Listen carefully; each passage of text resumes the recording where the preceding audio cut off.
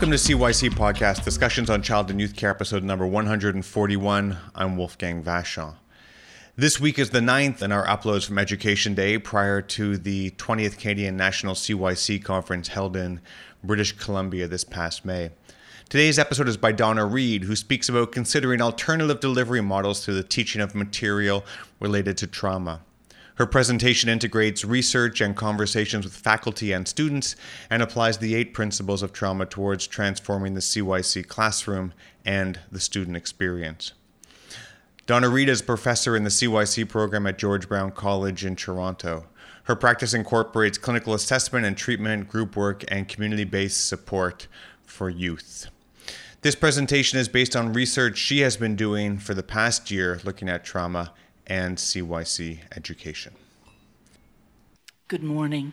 So I'm going to talk about something that has, I think, a different kind of perspective for those of us who teach and also those of us who are students, have been students. And I'm going to talk about a research project that I did when I was on sabbatical at George Brown. And I want to talk about where that research project began and where that came from. So can everyone hear me? Yes? Okay. So I had been teaching in the program for probably 10 years, and then I began teaching a course called Child Abuse and Neglect. And the Child Abuse and Neglect course was exactly what you would think. It was a course to prepare CYC practitioners to be able to work with some of the most vulnerable and challenged young people in their careers. And so I started to identify at a really early time in the course that the young people that I was teaching were having more and more difficulty with the material in the course. And I realized that when I started receiving these particular emails from these young people and calls from the students, and noticed that students weren't coming to class, they weren't handing in work, they were telling me that they couldn't do the assignments, or they were completely incommunicado, and they were out there, but I didn't know where they were, and I didn't know what they were doing. And so for me, I started to really think about one of the core values in our practice, which is do no harm. And I wasn't feeling like I was doing no harm. In fact, I felt like I was actually re-traumatizing some of the students in the class who had their own trauma backgrounds. And I was teaching them how to sit through a class so that we could have the bums in the seats, but I wasn't teaching them how to learn the material or how to become effective as child and youth care practitioners. And so when I started getting these kinds of emails, I would get a call from a student who said, I've been throwing up all morning thinking about coming to your class, then I started feeling not only was I doing harm, but I was being professionally negligent. So I decided I needed to check this out, that I had a gut feeling, but I really needed to hear from the students. So I organized a survey, and the survey rolled out at George Brown in our child abuse and neglect courses, and also at Centennial in their child abuse and neglect courses. And the survey rolled out in the fall of 2016, and I had a number of incredible responses from students. And this is what I learned. So before students even come in the door of the classroom, they are anticipating that the material is going to be explicit and that it's going to be potentially activating or triggering for them. And when I asked the students why they had that anticipation, they would say, well, because I think that's really important and that's how you teach this material. You want to expose students to potentially activating situations so that they're desensitized. And I thought about that, and I realized that that was actually true. It was true for me, it was true for my colleagues, it came from a really well-intentioned place, but it had a significant cost to the students who were in the classroom. We talked about the use of trigger warnings. Trigger warnings were kind of the whole buzz area. And so there was lots of controversy around the use of trigger warnings. And the bottom line is you can't identify everyone's trigger. And just the word trigger warning is a trigger. As soon as you hear that word, you're thinking about potentially activating material. The other thing I learned is that some of us were actually identifying the importance of trigger warnings, but we were doing it at the beginning of the class where the potentially triggering material was going to be seen.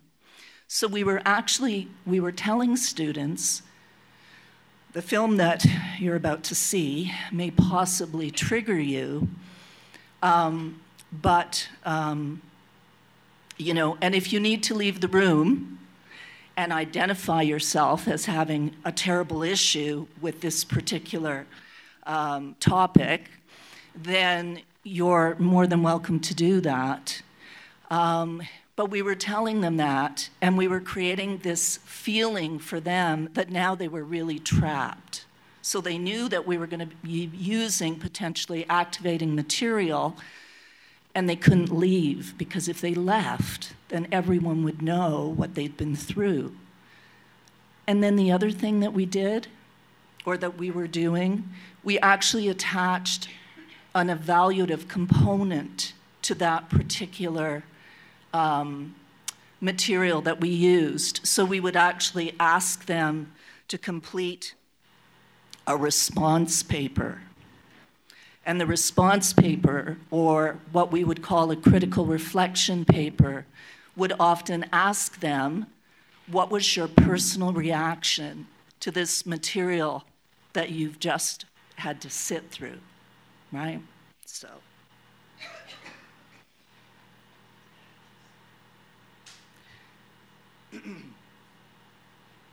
So then we looked at the impact of trauma on learning. And we all know it. We know Perry's work. We've identified how much learning is impaired. You're kidding me. Wow. Okay, thank you. And so it became really important for me to find a way of delivering this material, helping teach students what they needed to know to be effective, respecting the student experience and the fact that they could be coming from their own traumatic background, and also giving them the tools that they needed to rethink how to work with trauma survivors. And because I've been given the 3-minute warning, I'm just going to go through these very quickly.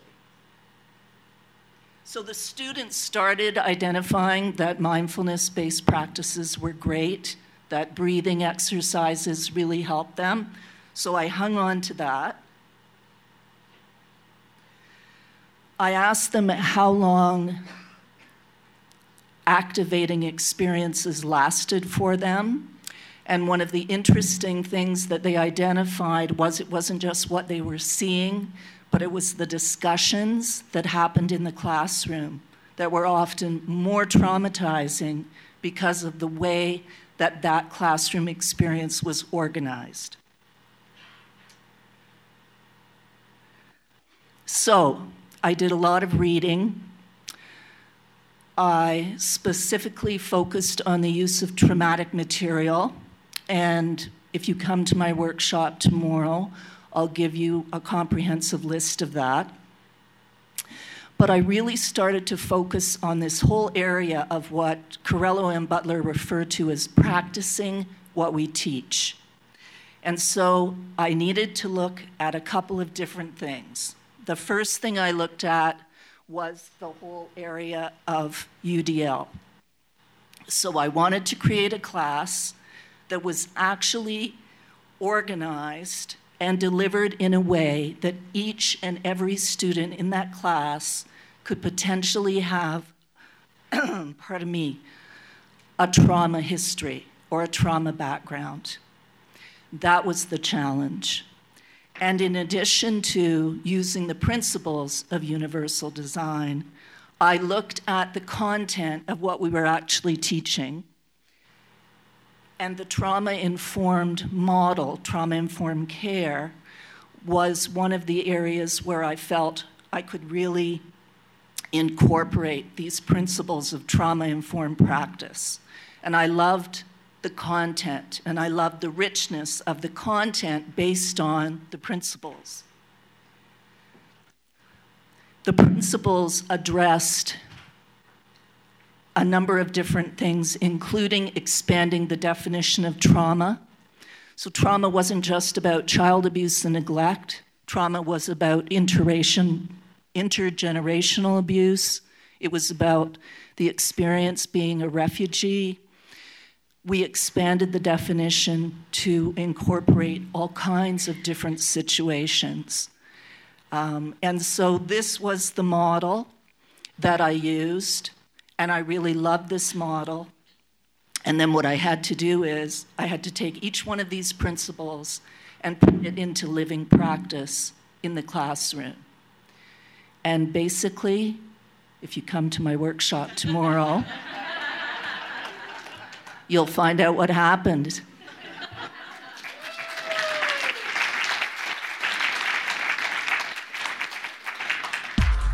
This concludes this month's episode of CYC Podcast. Tune in next time for more discussions on child and youth care. Subscribe to us on iTunes or Stitcher. Visit us on our website at cycpodcast.org. Follow us on Facebook at facebook.com/CYC Podcast.